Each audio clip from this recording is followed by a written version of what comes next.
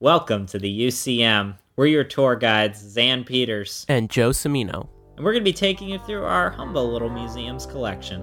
The exhibits may or may not be real, but the stories sure are. Enjoy your visit today at the Uncanny County Museum.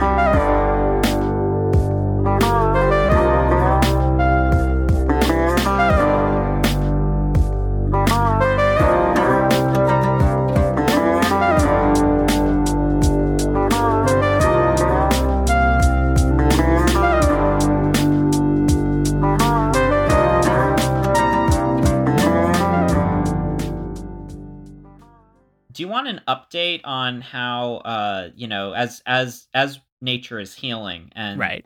People return to sports bars and stuff, do you want an update from the front lines? Yeah, sure. Why not? Okay. So, over the past couple of weeks, I've been, hanging out a little bit more at this bar around the corner from the studio. And, it's fun. It's a low-key crowd. Nice. We avoid it when it's, full of Northeastern students. That's fair. Yeah, because it's just, at one, not our crowd. Two, loud. Three, shoulder to shoulder. Yeah, nah. Yeah. But we'll go in there and, there's definitely nights where there's, like I've said before, there's Star Wars on the TV, but Right. also we go in and it's a sports bar, so there are sports on the TV and I can feign interest in it, but every now and then something kind of jumps out to me. Like we were watching the Olympics when they were happening a couple of weeks ago. Okay. And it was women's curling, Japan versus Sweden, I think. And we were actually kind of getting into it. We were kind of intently watching it. Interesting. And then it cuts to commercial, and it's a commercial for a phone sex line. Okay. Yeah, and it's like, is this that's who bought advertising time for the Olympics in Boston? I guess they're making a lot of money to be able to do that, right? I guess so. Yeah. I mean, I didn't know people still did it on the phone, I guess. It seems like that would be another job, that technology stole from us. But it was also just really, it was just also really funny because it's also in a bar, so the subtitles are on. Oh no! Did it put the parentheses around certain things as well? Because it has to describe. It wasn't. I think TikTok has ruined me a bit. With everybody having to spell things differently to get around the censors. Oh yeah.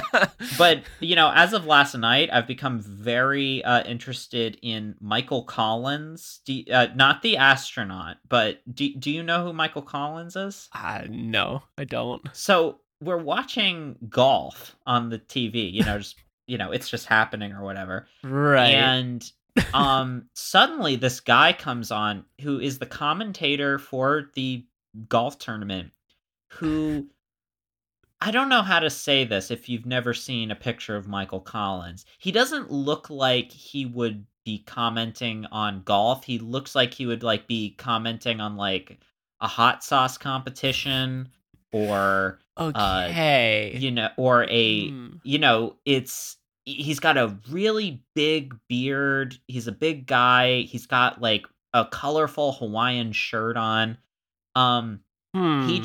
He looks like he's having too much fun is my point. And you have to remind him listen, Michael, this is golf. We need to tone it down a little bit. This isn't Caddyshack. Yeah. This is golf. Yeah. Real golf. Well, okay, I looked him up. It turns out that he started his career as a stand-up comedian. Then he was a caddy. And I guess he was a big enough personality that they made him a commentator. Or they gave him an opportunity to be a commentator on golf. And you're just, watching this, kind of tropical Santa Claus talk about golf. Can I just make a point that anytime you say that they're a commenter on golf, I keep thinking of it being Golf, the movie, or Golf, the international best-selling novel. Just the way that it's phrased, I love it. It's great. Because, I mean, I guess Because it's not like you don't have the. I mean, maybe they do because I don't watch golf on TV. But it's like you got NFL, NHL, WWE, golf. Like, there's no. Is there an acronym for golf? Do you think something fun to brand themselves as? I don't know. I mean, we can live in ignorance. It's fine because I don't think it's going to affect there anybody. Probably is. I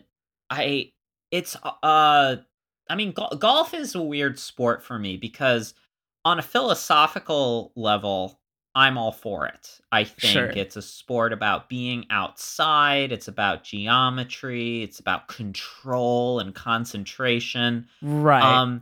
But it's also a sport done pretty universally by the worst people on earth. And it's terrible for the environment. And and also, like, as a kid, this is getting a little off topic, but when don't we get off topic? We tried to have a Nerf war on the golf course, not too far away from where we lived.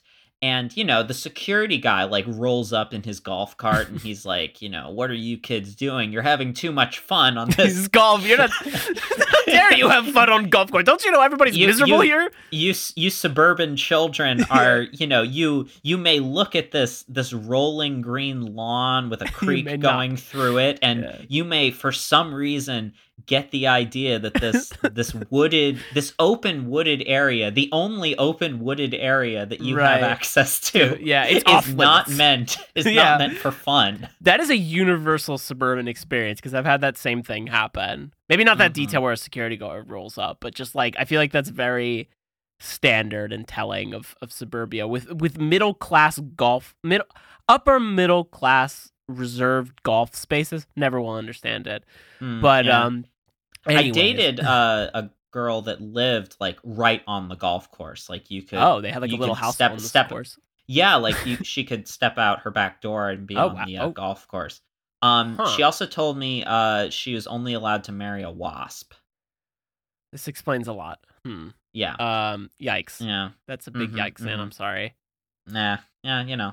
Clearly, didn't miss out on anything there. I think. Yeah, obviously. Yeah, right. I think you dodged a bullet, honestly. Yeah, but, and instead of having to deal with that lifestyle, I'm instead, hanging out at a sports bar with art students. Right. With one of our friends very confidently saying that they could do the man versus food challenge of 12 dozen oysters in under 2 hours.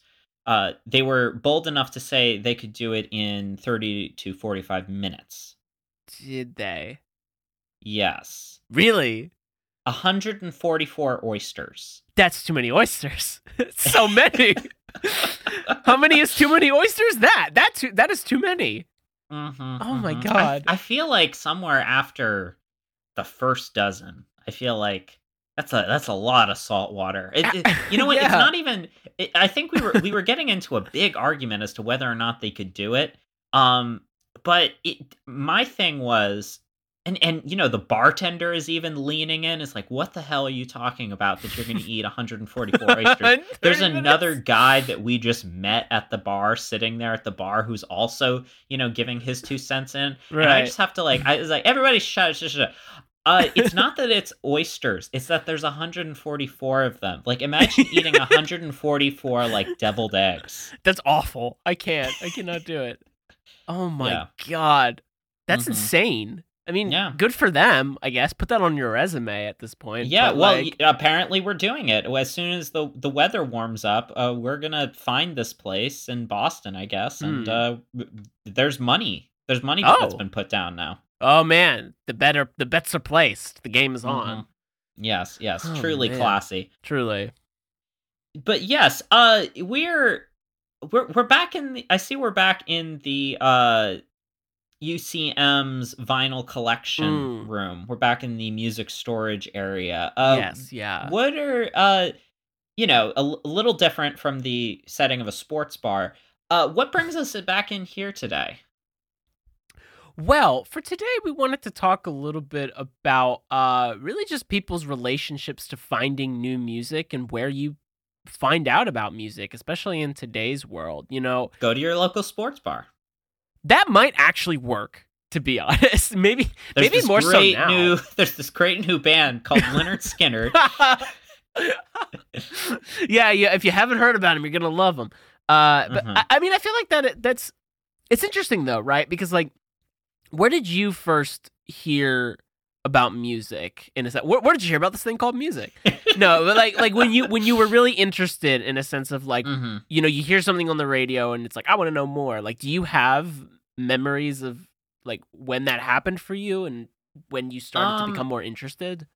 Yeah, I think obviously, like, I think everybody, you know, music was something that was that whatever was playing in the car, you know. Right. But you know, my dad played piano growing up. I didn't have a huge interest in piano, and I liked sitting and listening to him, but I never like it just didn't make the connection, you know, of what it was.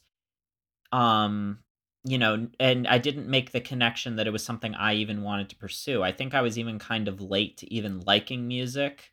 Okay. I don't think it was really until middle school that I like actively wanted to listen to music. I just could not get it. That's fair, I think. I think the first time I heard a song that this is so random, but Three Little Birds by Bob Marley, okay, I think was like the first time I heard a song and I wanted to hear it over and over again. I think, but then, you know, just stuff would come on the radio and I would start, you know, hounding my parents to tell me more about it, you know, if something like really fascinated me. Like, I think that's why I ended up getting into a lot of one-hit wonder bands, because, you know, like In a Big Country by Big Country would come on the radio. And I was like, whoa, this song is great. There's so much energy. They've got all these crazy guitar effects going and stuff. And then I just like would deep dive into their catalog. And then, you know, getting into Bruce, that was honestly after seeing footage of him performing live. That was when I got it. Like, okay, that makes sense. That was when it suddenly hit me, like what that visual component to him was weirdly a big part of it to me. Interesting. Yeah, I mean, I think I share a lot of that with you as well. Like, you know, getting into music more seriously in middle school, like actually having a taste, like figuring out what I like and what it wasn't just my parents listening to. Because it was weird, like, you know, growing up with the radio specifically being played, it was like, if my dad's driving, there's classic rock being played. If my mom was driving, it was, well, the local radio station Q102 playing. So whatever was popular at the time. Yeah, we had the Bone, we had the Eagle. Oh, very fun. We didn't have any of those. They're just numbers. Bubba the Love Sponge. Oh, okay. Yeah, that's who his wife had famously had an affair with Hulk Hogan. Ah, gotcha. Okay. Interesting. Yeah, I mean, I know like for me, when I became really fascinated with it and I wanted to know more, it was like I was asking my cousins, and we're probably like 10, because I was like, how do you find, because this is like when the iPod's out, right? And it's like, how do you find music that you hear on the radio? Like, how do you know what to look up and the internet exists? And they were like, oh, like we just, you know, I just like look up lyrics from the song, and usually you can kind of figure that out. Like the song title will probably be in the lyrics. And I was like, oh, that's interesting. So then I started listening more actively to songs to figure out their titles, because I used to not know, right? And then you have this song stuck in your head, and you're like, why do I have this song stuck in my head? And I need to know it. And even before YouTube, it's like I can't find it unless I hear it on the radio again, so you have to actively listen. But I think this says a lot about me. What I'm about to say as an example is that, you know, when I was like 5, 6, do you know what I used to listen to on the way to school when like one of my parents drove me, or if I had my like CD player on hand with headphones? Take a wild guess. I'm that song that like gondoliers sing as they like paddle you through Venice. That's funny. That's a good one. I didn't. No. Somehow more. So, you, like I just picture you growing up, and it's just the soundtrack to an Italian restaurant. No, amore. You're not that far off though from the family. I mean, because like my mom would listen to, like, you ever hear of Ketchup? The band Ketchup? That is their name. ketchup. They were named after a condiment. The band ketchup. Yeah, the band, not the condiment. Have you ever heard of this new stuff called ketchup? I've heard of the tomato ketchup incident. No, don't know what that is. That's not them. That's not a side project. I don't know. It's not a side project. Yeah, they used to play that a lot, which was sung in Italian, so that's fun. But no, I used to listen to the Lord of the Rings, the Two Towers soundtrack on repeat going to school, and would also hum out there's no words in the songs, by the way. I'd hum out what was being played on the instruments, and I think that should have been a tell to anybody that I was probably going to be into composing music or just liking music a lot. But yeah, I was one of those kids. That's also interesting. It's like pretty immediately you were drawn to the grand epic, the scale of a soundtrack. I mean, I think I liked soundtracks too. I think, now that I'm thinking about it, because like I think I got somebody's iPod Nano. I think my dad had one and just like was like, "Here, do you want this?" That's and cool. I didn't like know what to put on it because I didn't know that many songs. I had like 5 songs on it, and one of them was like the main theme to Indiana Jones. Excellent. Good choice. And like the other one was like Africa by Toto. Of course. The natural comparison, both of them. You need both together. Well, I think I didn't quite understand early on like what you were supposed to seek out with music. I didn't get that. Like what I must have, I think I have a memory of like, I was like, I had an iTunes account and like, I thought like, okay, well maybe if I just search in here, I'll find songs that I like. And I'm like, well, what do I like? Right. Yeah. Dinosaurs. So I'm going to search dinosaur, and it's like, what? You get Dinosaur Jr. And it's like, they're not singing about dinosaurs at all. What is this? Oh my gosh.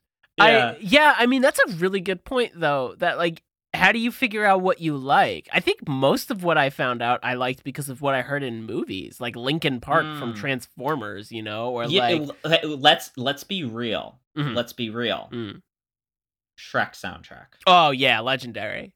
I think that shaped everyone's music taste. Like, I mean, honestly, think about that. Yeah, that's like with the All-Star. Yeah. I mean, oh no, I mean, imagine like how many young people like became aware of Joan Jett. Yeah, because of that. True. Because that's the other thing is, that is a soundtrack that's all basically pop songs, but it's not like it's not like a movie like the earlier 2000s like Daredevil or something where all the songs were like nu metal, right? Yeah. It's not like, when they got Green Day to do the songs for one of the Twilight sequels or Phil Collins to do the Tarzan soundtrack. It's like they got a variety of music. Like, there's that Hallelujah cover in it. Yeah, it's a good one. There's the Proclaimers song that isn't 500 Miles. Yeah, true. It's and we can just be another two dudes in their 20s talking about the cultural impact of Shrek. Of course.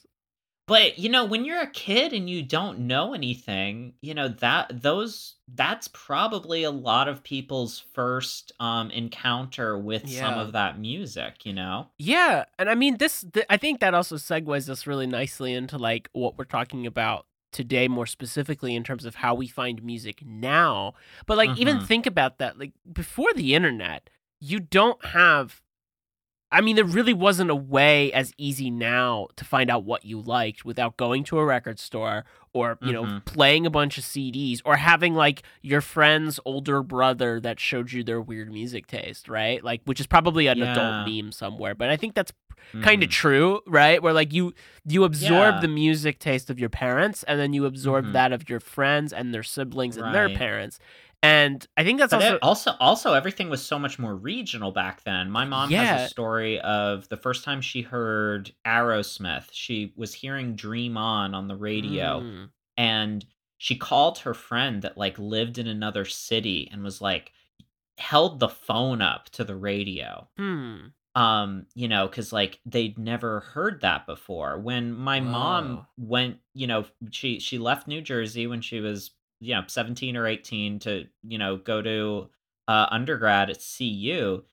You know, that was back you know, obviously there was a mass culture back then. There was TV. Right. But you know, she got there and suddenly like, oh, there's people wearing button fly jeans and cowboy boots. Like this was like really when culture was more regionalized, and you Mm. know, suddenly she's hearing the Outlaws for the first time and Pure Prairie League and Oh what wow. was back then, you know, kind of contemporary country rock. Like, I mean, it's all this stuff that you would not have heard in, you know, Mm. suburban and Mhm. urban New Jersey. And Right. you know, then suddenly you're thrust into it. Right. You wouldn't have heard those things out, you know, back east unless you were a certain type of hipster or something that just Mm. wouldn't be playing on the radio.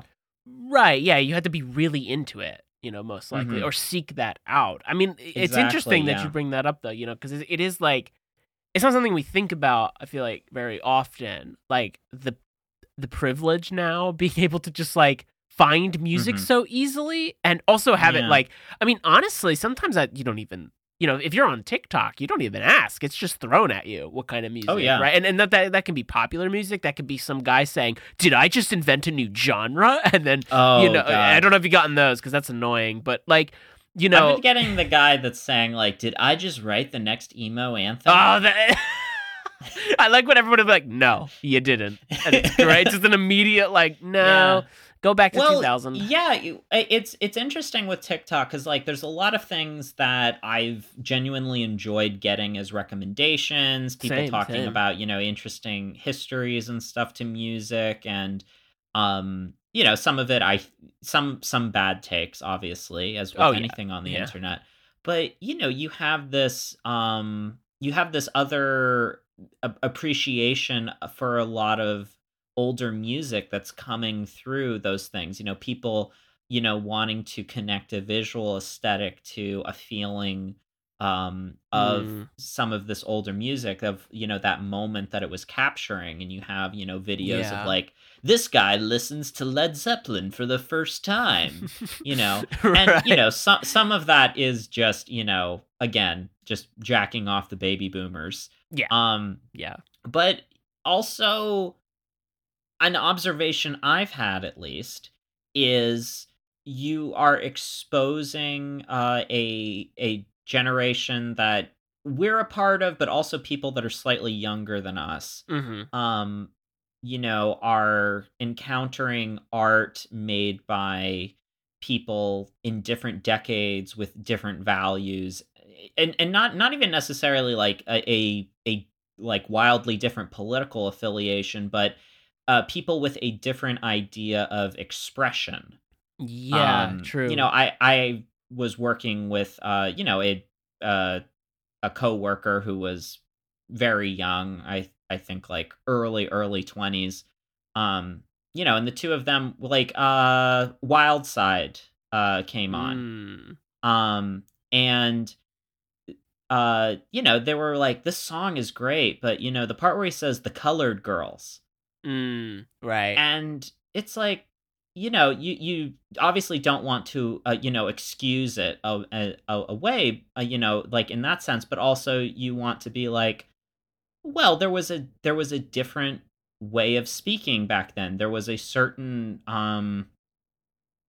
you know, there was a reference being made to a certain type of person that would say that. Yeah, Yeah, right. and you know, that doesn't necessarily make it okay, but you know, there's people that like want to get angry at Hurricane by Bob Dylan, which, Mm, you know, I'm not saying Bob Dylan's the greatest guy to ever exist, but that is a powerful, you know, civil rights song, and right. a you know, very a song that lays it all out there, that this is a guy who the police targeted just because he was black. He had nothing to do with the crime. You know, but you know, Dylan does drop the N-word at one point. Uh but it was happening at a time when you would use that to quote somebody. It would be okay to say the N-word if you were quoting someone who would have said it. Gotcha. Yeah, and I mean this is just one example, to do with race, because there's a whole other attitude if we want to talk about, the what we could call playful misogyny of a lot of old rock songs. Yeah. But it's interesting seeing people try and have their own appraisal of it too, because we can see how culture has developed since these things were written. They're little time capsules of a moment. Yeah, I mean, I think it's always been interesting, like, the nostalgia that covers these things, though, just because of, like, I mean, even more recently, the nostalgia that people have who were not even born in that century, right? Like, you got 17 to 20-year-olds, born in the 2000s who are I was just born in the wrong time. The early 2000s. What? I think... what's interesting about it is like nostalgia for the early 2000s, and I get that it's supposed to be ugly, like when people like want to dress like that now. But there was something about that moment that everyone recognized. The fashion is awful, the music is awful, we're all aware of this, and we're all just still going along with it.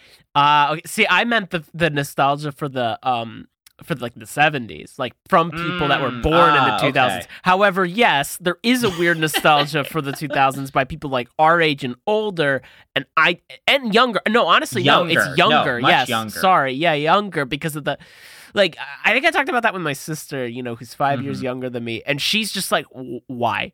Why would people want to go back to that? I don't, why would you want to wear a dress over jeans, which I have seen again recently. Someone was wearing that on campus. It was weird. I was like, I mean, it looked good, but it was still just like, no, we can't do this again. We can't go back to this.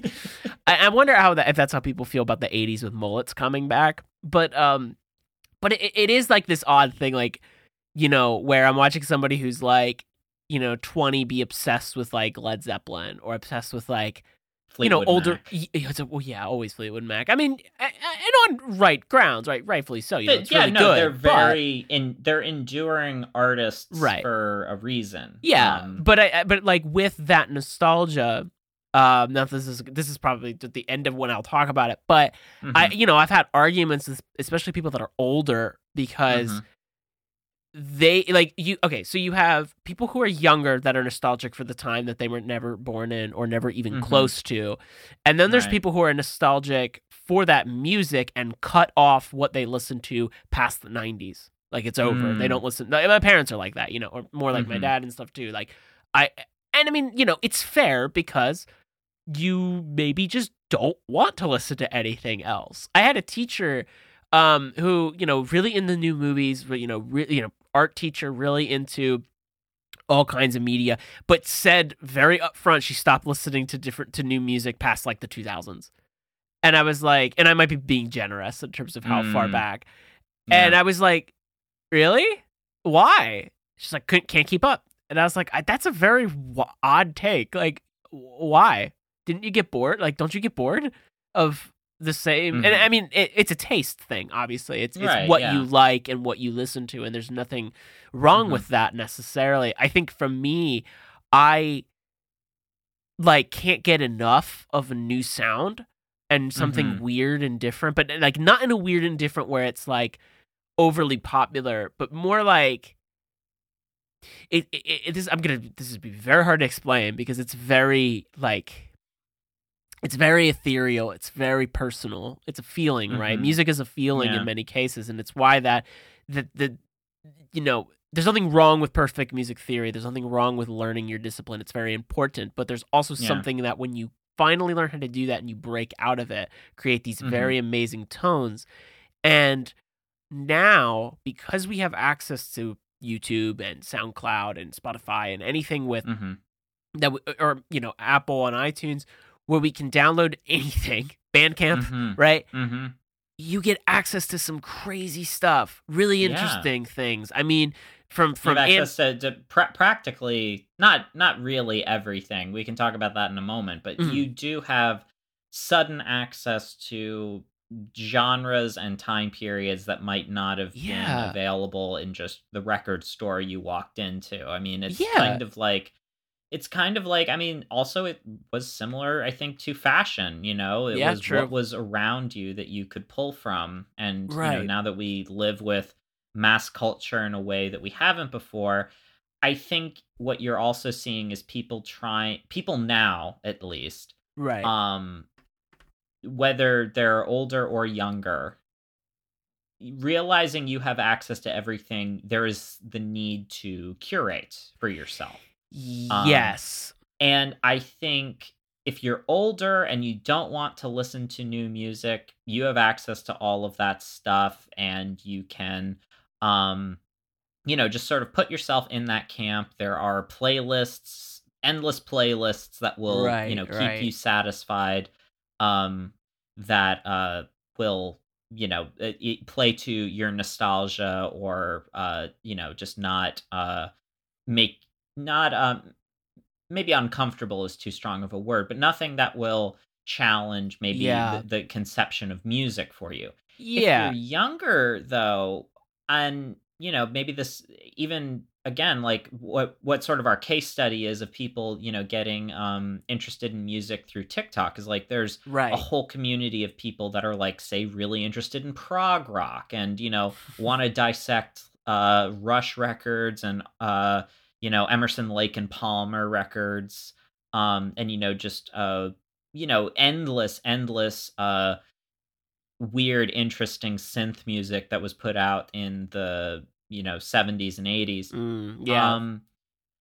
There's also something that is uncomplicated about those artists and those records, because now we have such a more tentative relationship with celebrity and artists that, you know, like, and I think you've even talked about this with Kanye West, like the caveat you always want to put out there that I'm here for the music, you know, he's you know, says a lot of weird stuff and does weird stuff, but I'm here for, you know, the musical genius of him.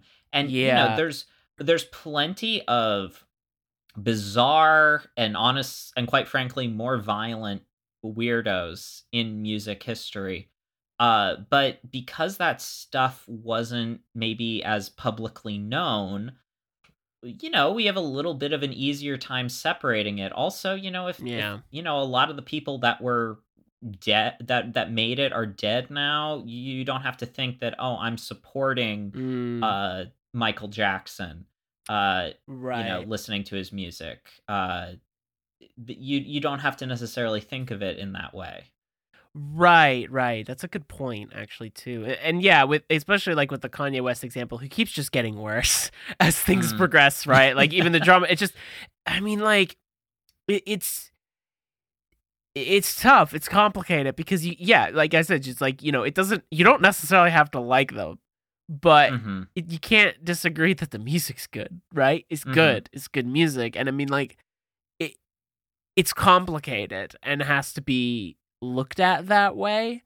But also, like, I mean, it's exactly as you said, like, you can, you know, put on your playlist and stay with the hits of whatever time period to whatever other time period, or you can shuffle and listen to something that whatever algorithm picks out for you, or that is just, you know, matches up. Like a good example of this, and I used to do this to find movies as well, but I would click on an artist I like. This is more when Spotify became a thing, and then you would go to the recommended from them, and the recommended from them, and the recommended from them. And that's how I got into these like crazy holes of music and found people, you know, that I never would have like, you know, thought I would have. Like even today, like I just found a band that I probably have heard of before, but never really listened, called like, they're called Horse Jumper of Love. Crazy name. Really good band. Uh-huh. I found them because I was listening to Duster, just while I was working in the studio. And I also found Duster, which is the like slow, oh gosh, what are they? Slowcore type, genre of music. Really good stuff, Dan. You'd probably like it actually. I found them because of TikTok. Introduced me to it, and because I kept hearing the same songs over and over and over again. Yeah. And I mean, I liked them, but you kind of get annoyed by it. And then I found out it's these guys who this one, music page recommended, and I listened to it. But then I found out that TikTok found it, and now they boost their views all the way up. Like this is the phenomena that I've been really trying to grapple with, because you see that things blow up there very quickly. And like one good example of that was like Young Lean's Ginseng Strip. Have you heard this? Do you know what this is? I believe I hear it on TikTok, right? Like they use the sound for it. Yeah. It's this. Yeah. It's this one. 2003. Yeah. They're so nice, that boy. Yeah. So it's that one. Like, it took over again. Like within the last couple months, I want to say, and it's been a really big, one for famous creators to non-famous creators to use.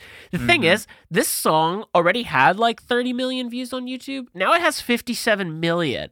And this came out in like 2013. I mean, I found it in 2020. I'm not going to sit here and act like I found it first or anything, but it is arguably revolutionary for like pre-SoundCloud rap. Like he, and he's like my age, but he set up, and not just him, there's an entire group of people doing this type of music very early on.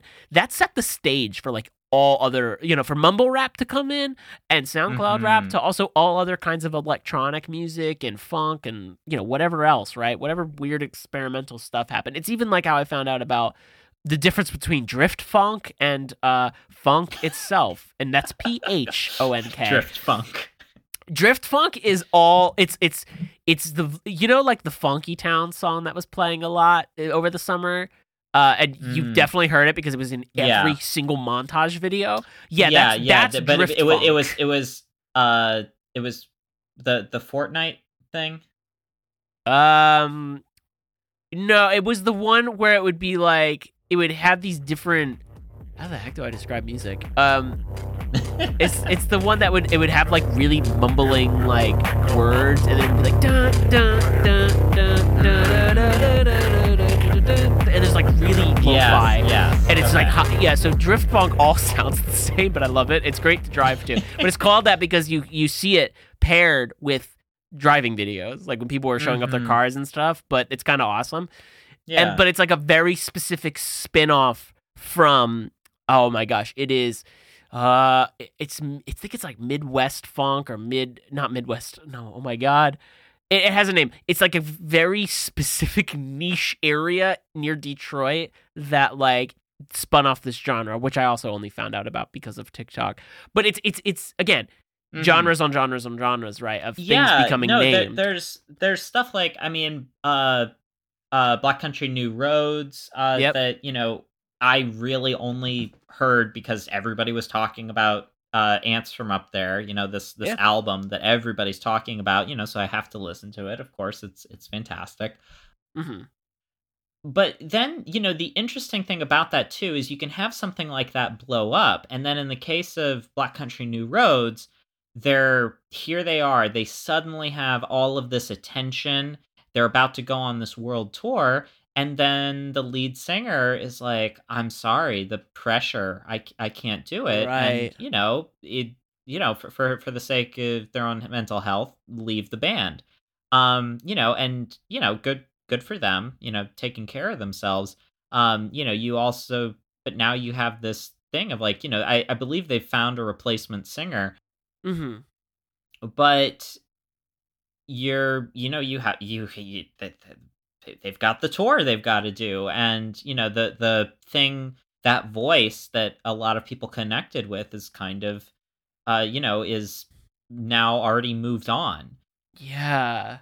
And there's plenty of stuff that you can feel like maybe you got into something too late too. I feel like just because the the sounds come up a lot. I've had a little bit of a renewed interest in like MGMT, Okay, yeah. which is stuff like that I remember hearing growing up and stuff, and I just want to like, try and, give it another shot and stuff. But like even what you were saying before, like artists recommendations and artist playlists, seeing what people that you like listen to, I think is probably one of the best ways to do it, because you're going to get stuff that is not going to be fed to you by algorithm and things like that. That is going to, I think, be a much more interesting journey of styles and influences. That really is a great way to find new stuff. But it's also weird, like going back into history, like anytime you watch an interview with any classic rock person, they'll name, a certain amount of people that they were influenced by, but every now and then they'll throw out somebody and you'll be like, ooh, who's that? Like, I don't think I'd ever heard of Son House until I saw Jack White talk about him in It Might Get Loud. And, I love Son House. Right. Yeah. And I think I only really was aware of the Animals after hearing Bruce Springsteen talk about the Animals. I mean outside of House of the Rising Sun. Okay, that's fair. But like really, like their all of their other hits that they had, it was from listening to him talk about how much that affected his music.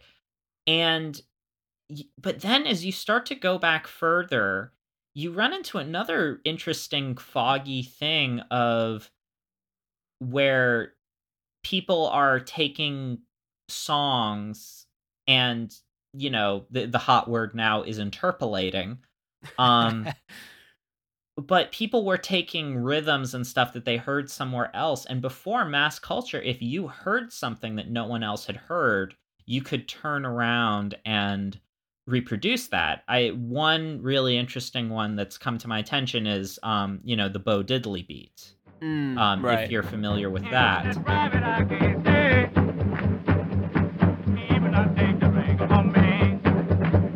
But a super distinct beat.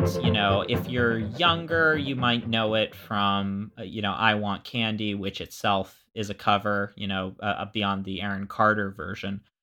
But really, that rhythm, I think, was most popularized by Bo Diddley. He had a very specific brand of blues music that I think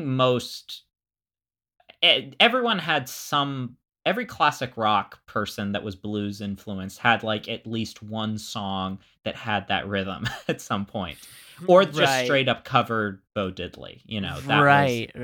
He was just hugely influential. The thing that's interesting about it is it's where Bo Diddley got it from. And, it was attributed to samba and Latin music, but it also appears like it may have also originated as Yoruba music from sub-Saharan Africa. Interesting. And there were recordings, like, they were sort of made as like kind of ethnographic recordings, but they would have been available to certain artists and producers of, these, tribesmen doing these really interesting drum beats. But, you listen to them and you hear bump, a bump, a bump, a bump, bump. Bump, a bump, a bump, a bump, bump. You hear that mixed in there. It's much more complicated, because it's like, super intricate. Right. It's African drumming. It's polyrhythmic. There's so many subtle things going on there, but you can hear. You're almost put back in time to someone hearing that and being like, right, yeah, and just that blew up into so many songs. Like, even if they were either covering Bo Diddley or they were using that beat, so many people used that. and it's not really a thing that we think of as, oh, well, we sampled this or we interpolated this, we need to send royalties.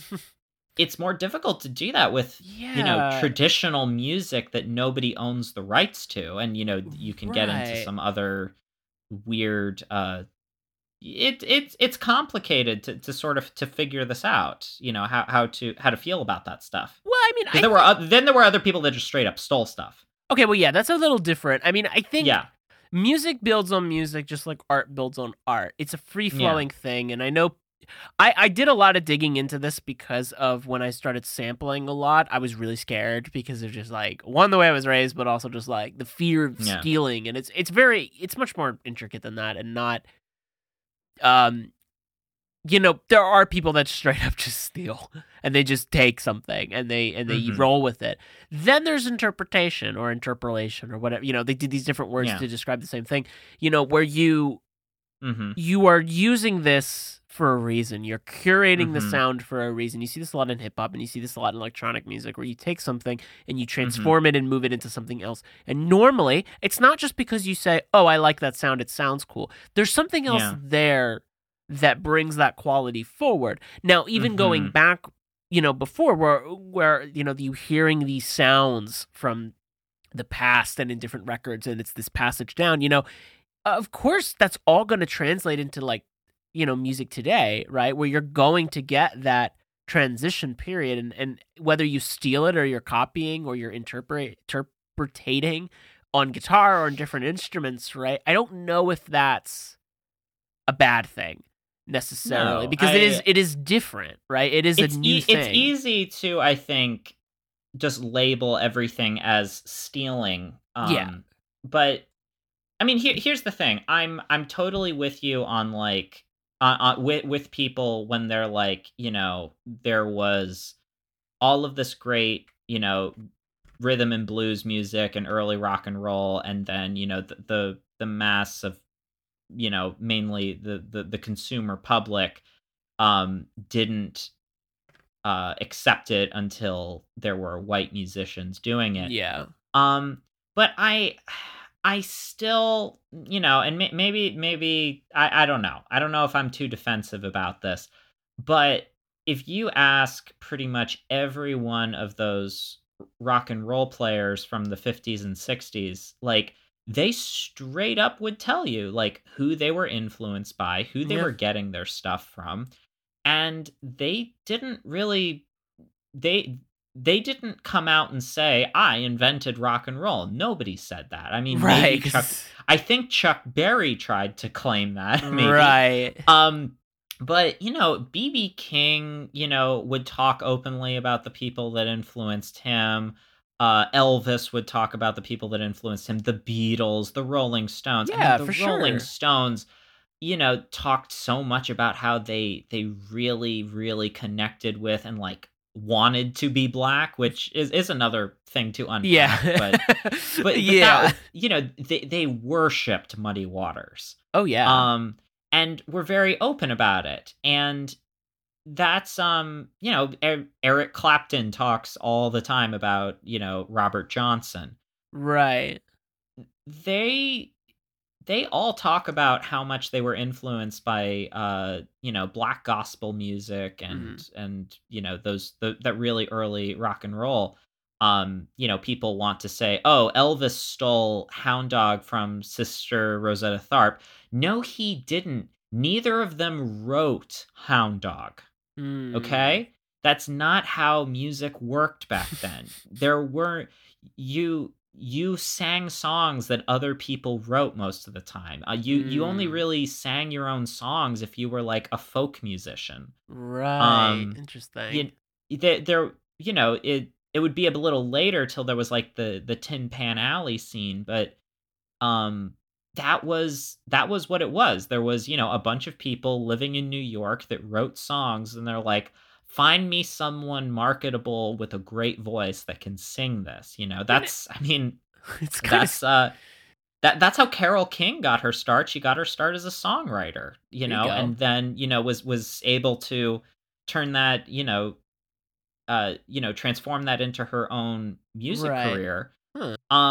but like, okay, there's it's especially if like we want to talk about like where people think they're getting their music from. There was one really interesting story that I wanted to talk about in particular, and that's the story of the hit song "He's a Rebel."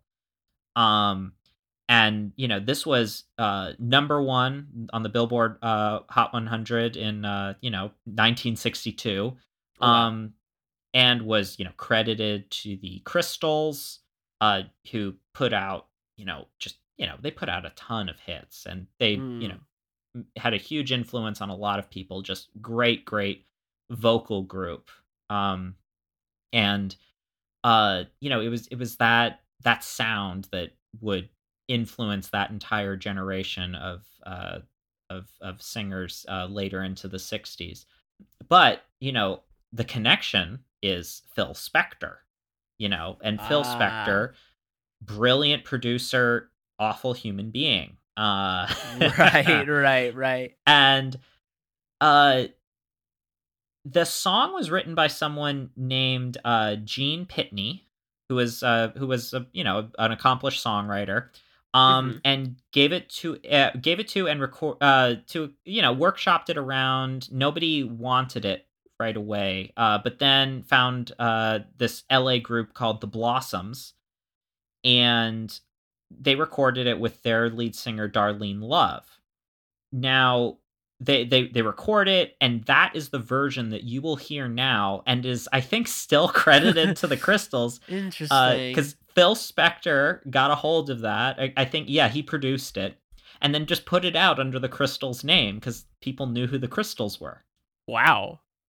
And supposedly, Mary Thomas, the then lead singer of the Crystals, they're sitting there listening to the radio, and the DJ's like, and here's the new hit from the Crystals, He's a Rebel. And they're all just like staring at each other like, we didn't record that. Right. I don't remember that one. Yeah. Interesting. And, Thomas even, was having a hard time replicating Darlene Love's vocals. So they actually had to change lead singers so that they could perform it. They switched Oh, to wow.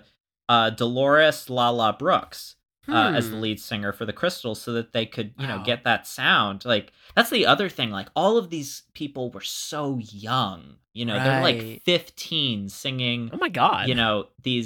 Huh. these hit songs and stuff. And it would be later until it kind of came out, and they would be properly credited. But I mean, Phil Spector did a lot of weird stuff with crediting Yeah. and not crediting people and attributing stuff, but it's such a weird instance of it's still something that I think continues Yeah. somewhat to this day, with that song is associated with the Crystals, and the recording that people hear is It's not by not the right. Crystals. That's really Um odd. yeah, I mean, even the Kingsmen, who recorded Louie Louie, which itself was a cover.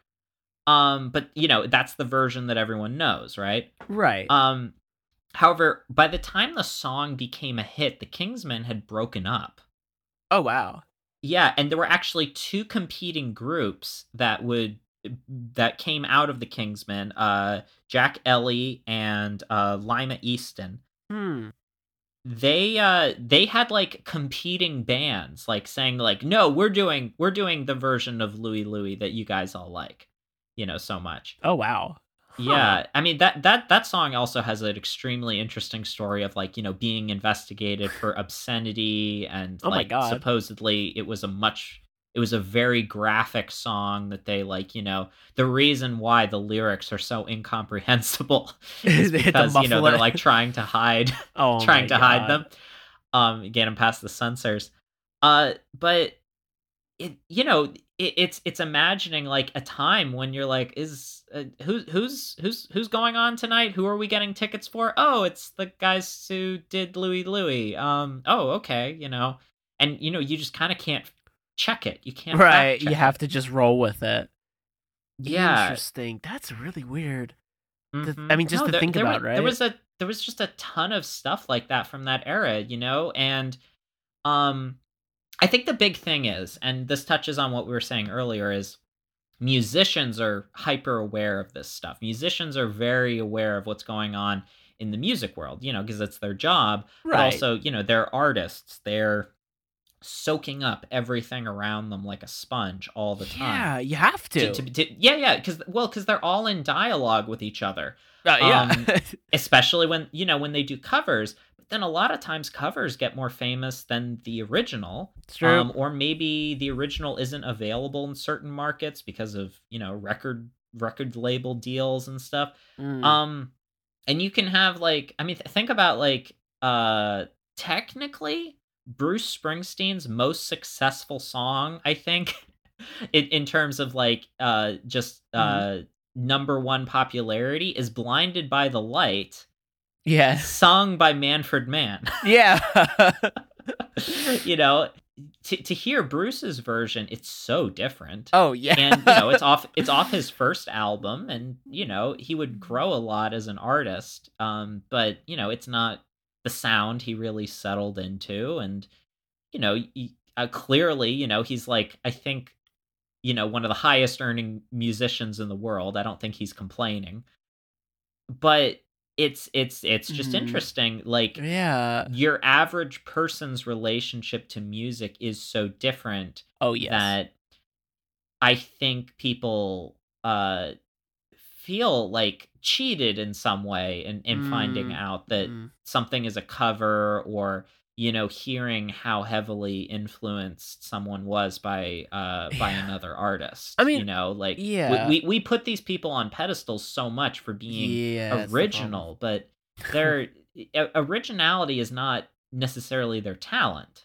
It's not even a thing, to be honest with you. Yeah. I mean, originality is such a bizarre concept when it comes to think about it, and it's a very Western one too. In all honesty, the idea that you are the sole creator of this one thing and no one else has created it before.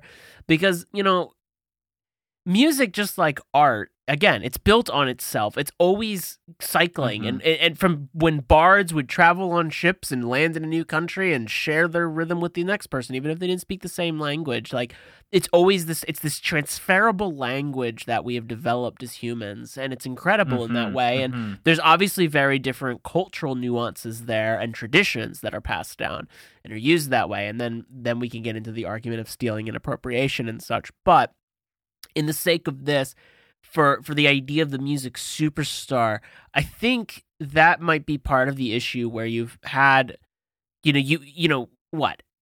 Into the 1950s, right? Onward with rock and roll, you're starting to get these massive celebrities in music. Yeah. I mean, think about that in terms of art. We have our celebrity artists.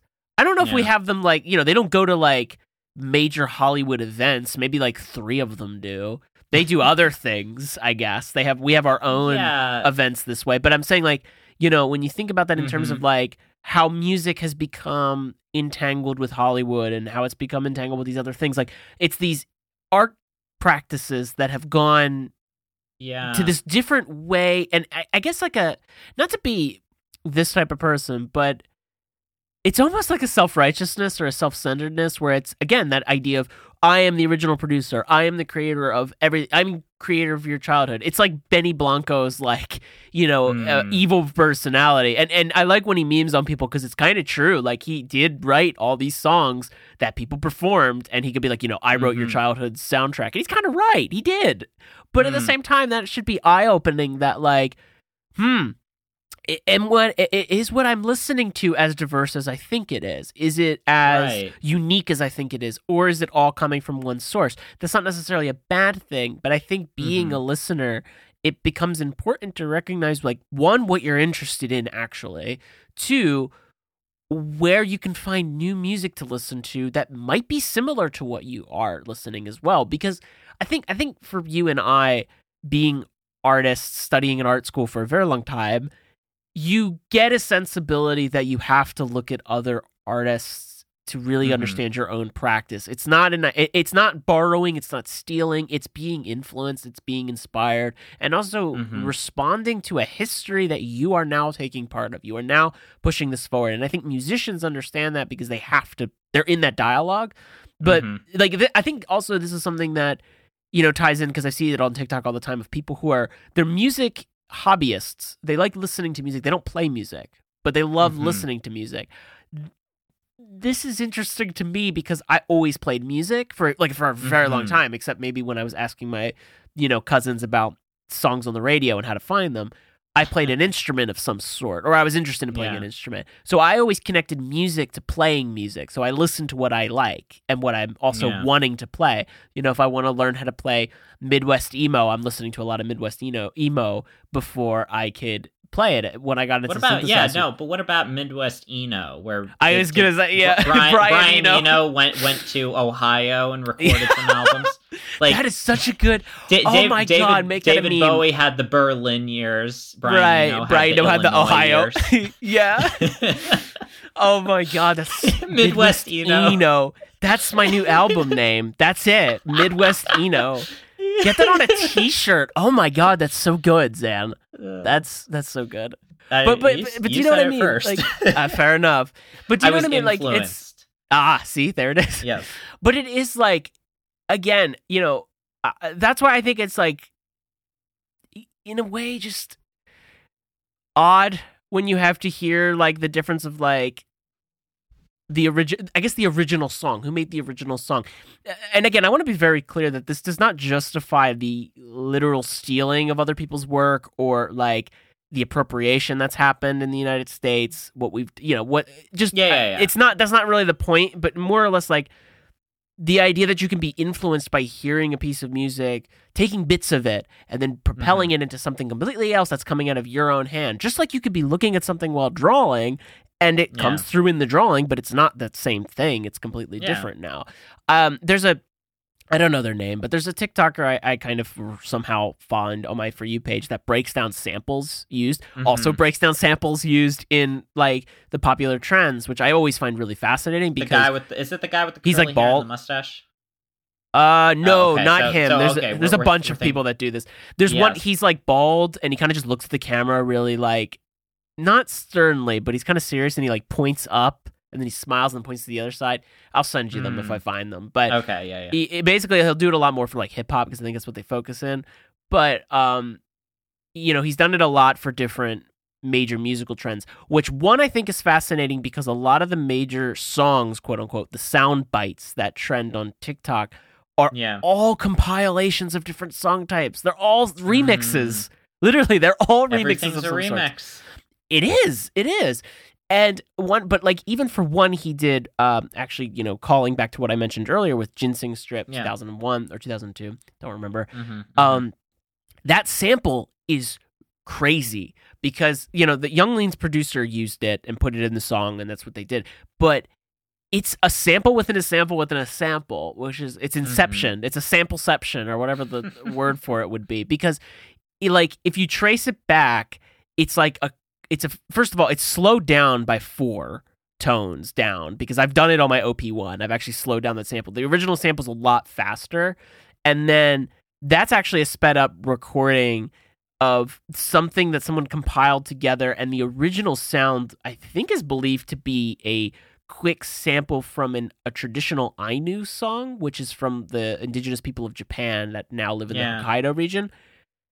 Like completely out there. Like again, it's like where do you even find these things and how do you even use them? But again, it's just that because his producer pitched it down by 4, it creates that iconic sound you hear now, and you can do it. It's very easy to find it on YouTube and just pitch it down. But again, it's like you're now building a song from that, which was built from something else, which is built from something else. Again, not justifying the idea of taking from different cultures, but that the sound, when mangled, becomes something else, and then you use that in a different way. As an artist, you can have the ear for the potential of something to be reimagined and whatever your medium is, sort of seeing this thing. It's like, oh, that's an interesting thing. I wonder if I can apply that to something else and take it a little further. And there's any of the people that are sort of the founders of any genre. We have sort of these sacred cows. We have these people that are these unquestionable uh people that defined a genre.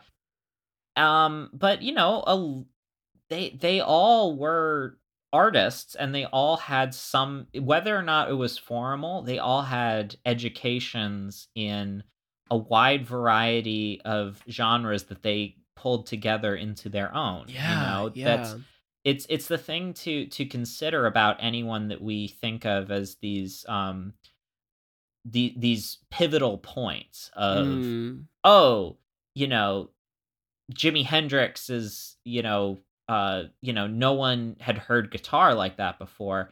And I would agree to that extent. But Jimi Hendrix had his influences. Yeah. If you've ever heard Buddy Guy play guitar, you're like, oh, Makes that's where it sense, came right? from. And Exactly. Buddy Guy's still alive and kicking. I actually got to see Oh, him, wow.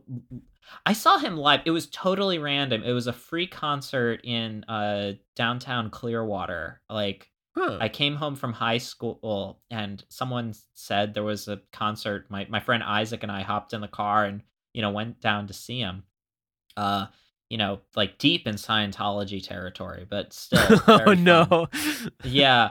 But Buddy Guy is old enough that, he like was picking cotton as a child, didn't have a Whoa. guitar, plucked a, was plucking a button on a string.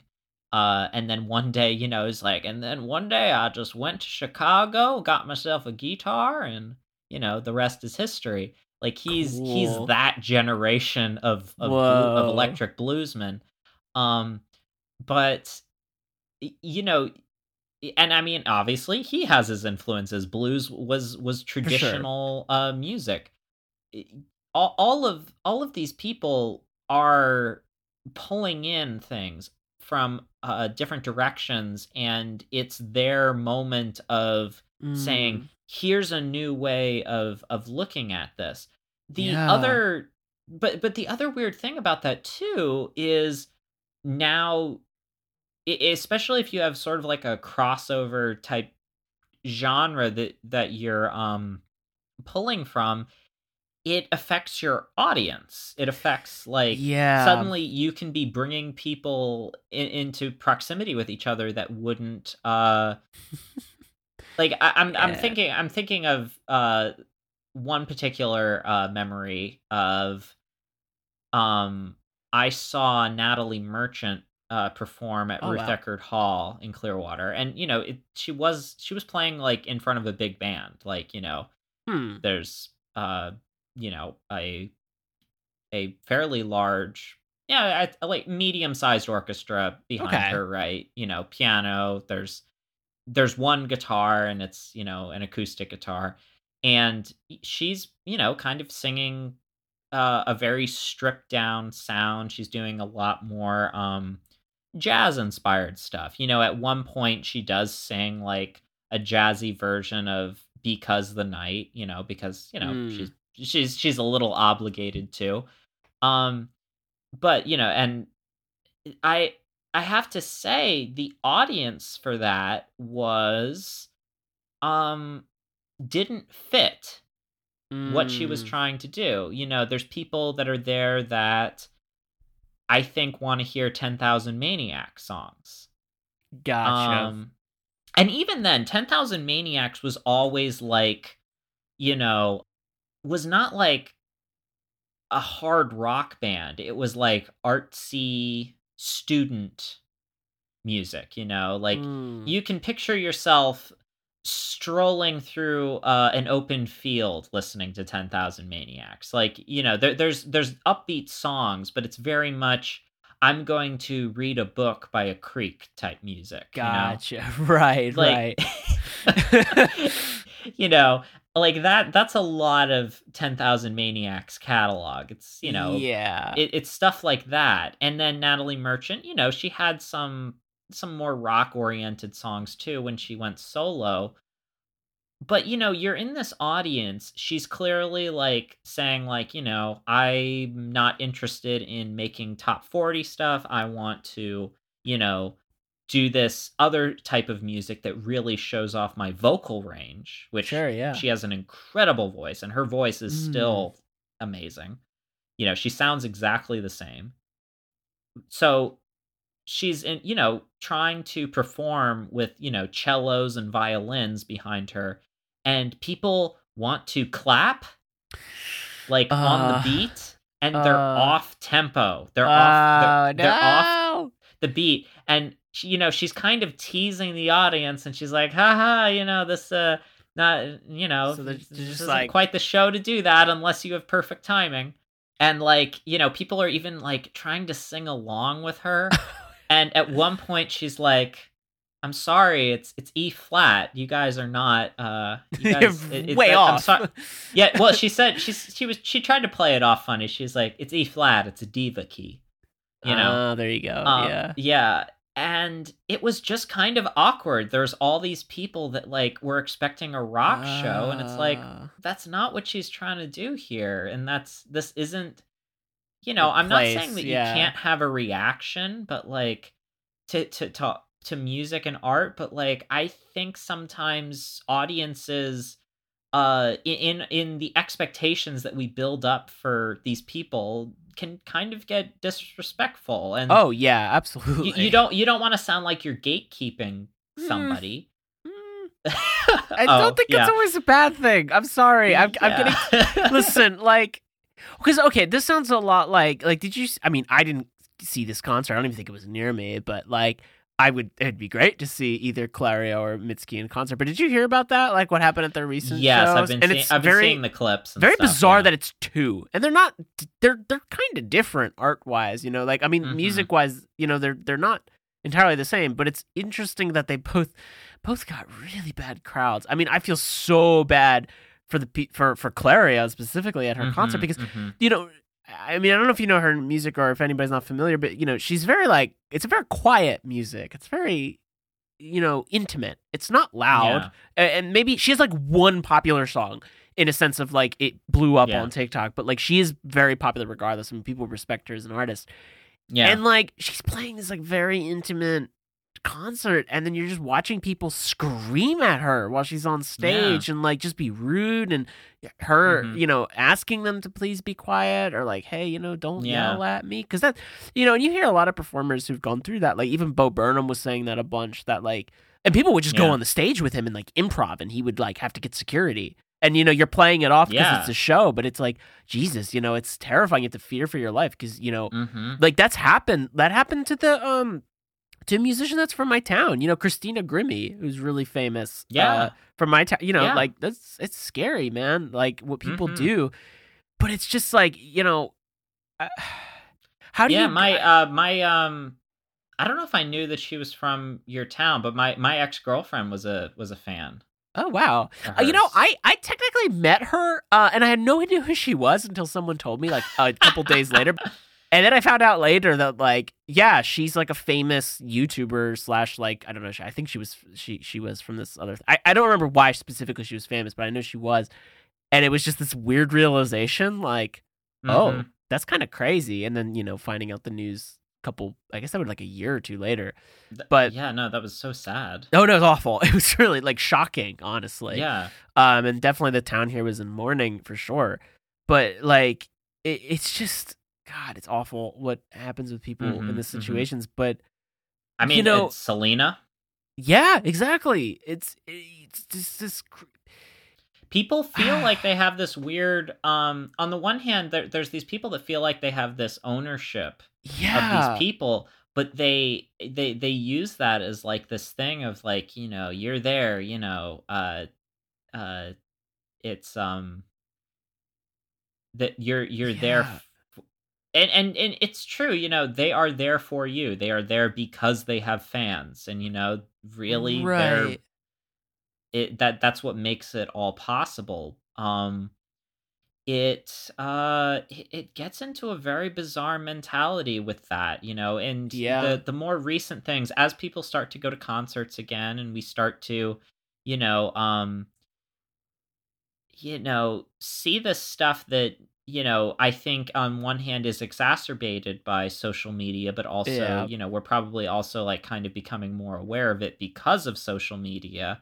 Yeah, it's a We're paradox. watching, yeah, we're watching these things of these artists that uh aren't quite comfortable with how people are reacting to their music and not really setting the tone. I think of, I audiences have always been crazy, and since we've had like pop stars like this. Mhm. Sinatra was probably the first in the modern Yeah. age. Then the Beatles. But what's the Hungarian guy Liszt, like where we get the phrase listomania. You know, Oh, I don't even um, know that. Hans Liszt, Franz Hans Liszt. But he No he was he idea. was supposed to be like an incredible classical pianist that just absolutely drove audiences insane. Oh, wow. Um, but you have to imagine in a time before amplification, like, you'd have to listen, and this Yeah. this is the famous problem of the early days of uh the Rolling Stones and the Beatles. They couldn't hear themselves play because the audiences were Mm. screaming so loud. The Rolling Stones um like just started playing joke songs. They started playing Popeye the Sailor Man on stage because they wanted to see if the audience would react differently, and they wouldn't. Um Wow. and it's like, but then you like watch that footage of like those kids like gather round, like sitting cross-legged in a circle around Led Zeppelin, like have you ever Yeah. seen that footage? Yeah, yeah. And like, they're like just in silence, in awe, watching, Dazed and Mm. Confused, and like it's that silent moment in the live performance where they like let this moment happen, Mm. and as much as I love Bruce Springsteen, he doesn't really get to have that anymore. I can listen to, his I love him live. Him and the E Street Band are incredible live. Mm. But I don't really want to listen to modern recordings, even with how much recording technology has improved. I don't want to listen to modern concerts because, you know, he's like singing songs that are very that need a moment, and people want to clap and sing Scream and along, and it's yeah, like, it's too much. hey, like let's let's have a moment. I mean, there's during the first reunion with the E Street Band when he came back in like 2001, he's singing 41 Shots, which is about it's a story of police brutality in New York City. This guy like takes out his wallet, and the police shoot him 41 times. Mm. Uh and it's called American Skin, 41 Shots. And they're playing it, and Bruce is like, just, hey, we need some quiet, and just listening to the audience shut up for a second, Mm. and like you just hear the clapping die out, and you're like, whoa. That's Like power, there man. there Jeez. was a moment where you could ask that of an audience. You could have that kind of power. Right. um and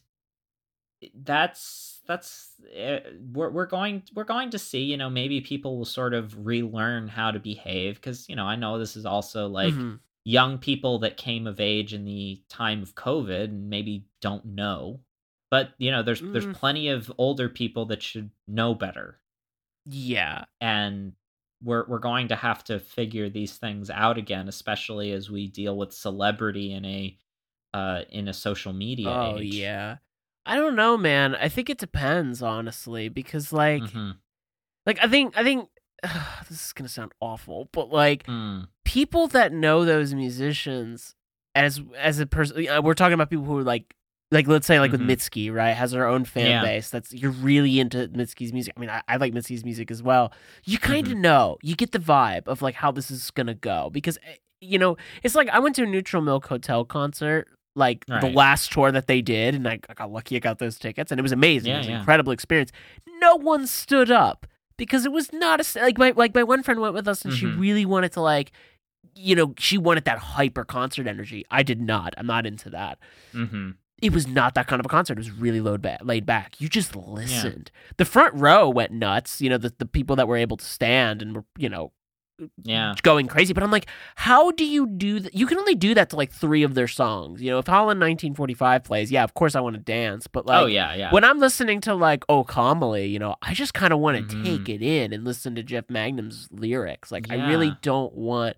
You don't want like that hyper intense. Like if I heard people yelling during that, I would be furious. I'm pretty sure one dude was just like high the whole time and in his own world, and I mean it looked amazing. Just the vibe that was set, but still like it was like you were just there and present, and it was this great feeling. Yeah. I'm not saying every concert has to be this way, but I think if you lack self-awareness of like where you're at, that's part of it, because people just don't always respect boundaries of others.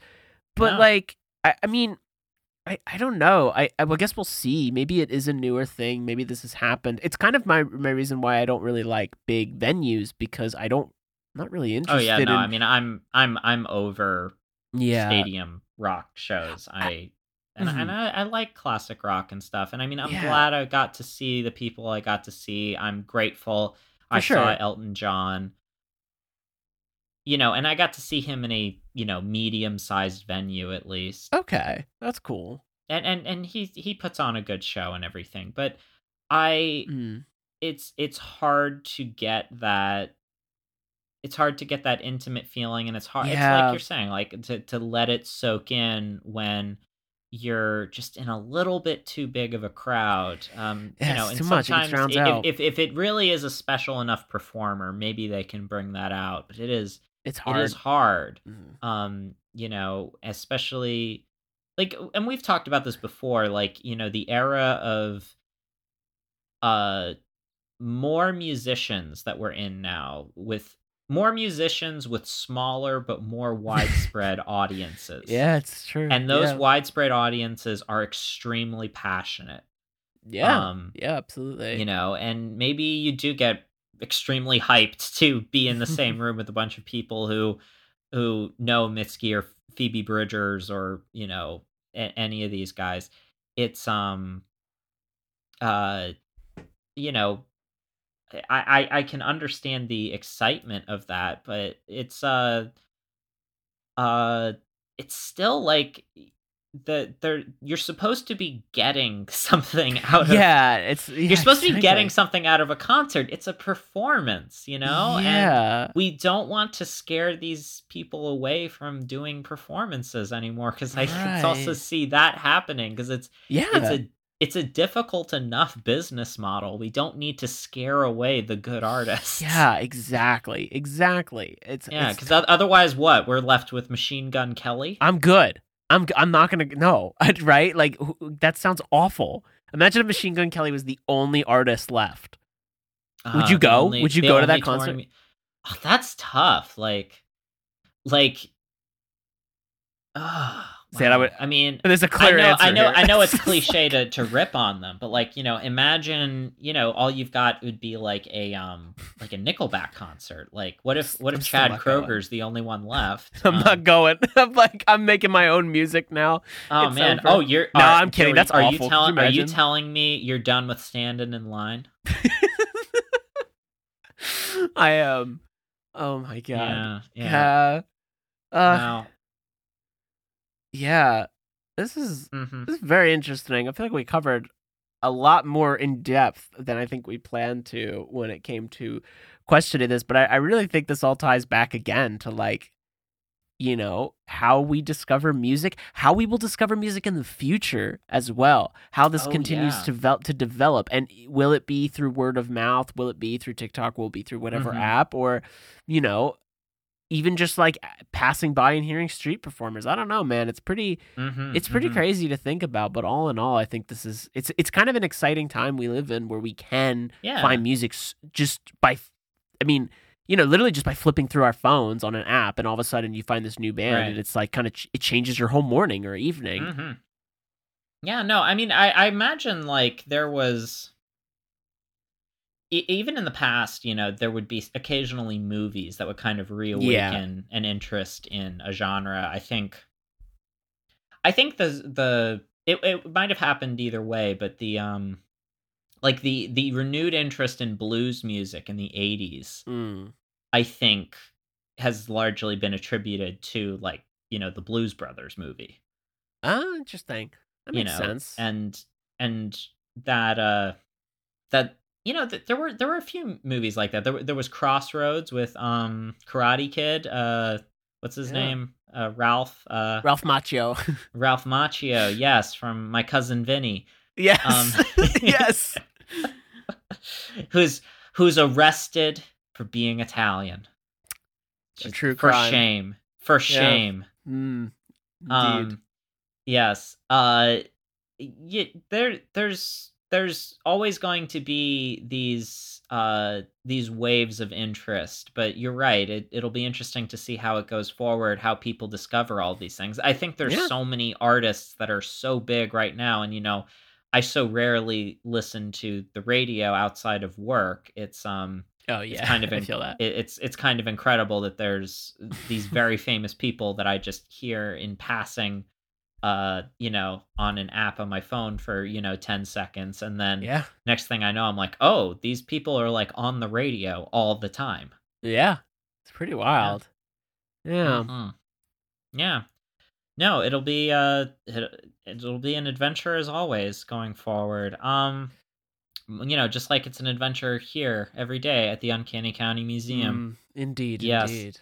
Do you have anything going on outside the museum? Any outside adventures? Not too much happening. Waiting on some news at the moment. I am in this online exhibition called Home, which is on art9.org or artdim9.org, so you can check out my video When Light Takes Form on there. Yeah. It was Good an Impulse intro, so I'm really excited about it. Thank you. Mm-hmm. How about you, Zan? What do you got going on? I am getting ready for the show Forever in 10 Days. I believe we're going to have an opening reception May 19th. I believe it's been moved to, but that will be at the Medford Gallery on the Tufts campus in Boston. And I'm pretty excited about that. I'm gonna actually get to see the space tomorrow and start plotting the exhibition. Yeah, let's see. My website's up and running. I've got some original artwork up on there. You can check that out at zanpeters.com. I think that's all I can definitively say at the moment. Applied for a bunch of stuff. We'll see if anyone gets back to me. Nice. And yeah, if you want to follow the museum after hours, we are at Uncanny Museum on Twitter and at Uncanny County Museum on Instagram. If you want to leave us a rating and review wherever you're getting your podcasts, we really appreciate it. Yes. If you've got any comments or suggestions, feel free to reach out to us on any of those platforms. We love hearing from people. We love getting corrected. If you want to find me, I'm at Xanosaurus on Instagram. And I'm at Josemino Art on Instagram. And from the Uncanny County Museum, I have been Zan Peters. And I've been Josemino. Is there anybody alive out there? Bye.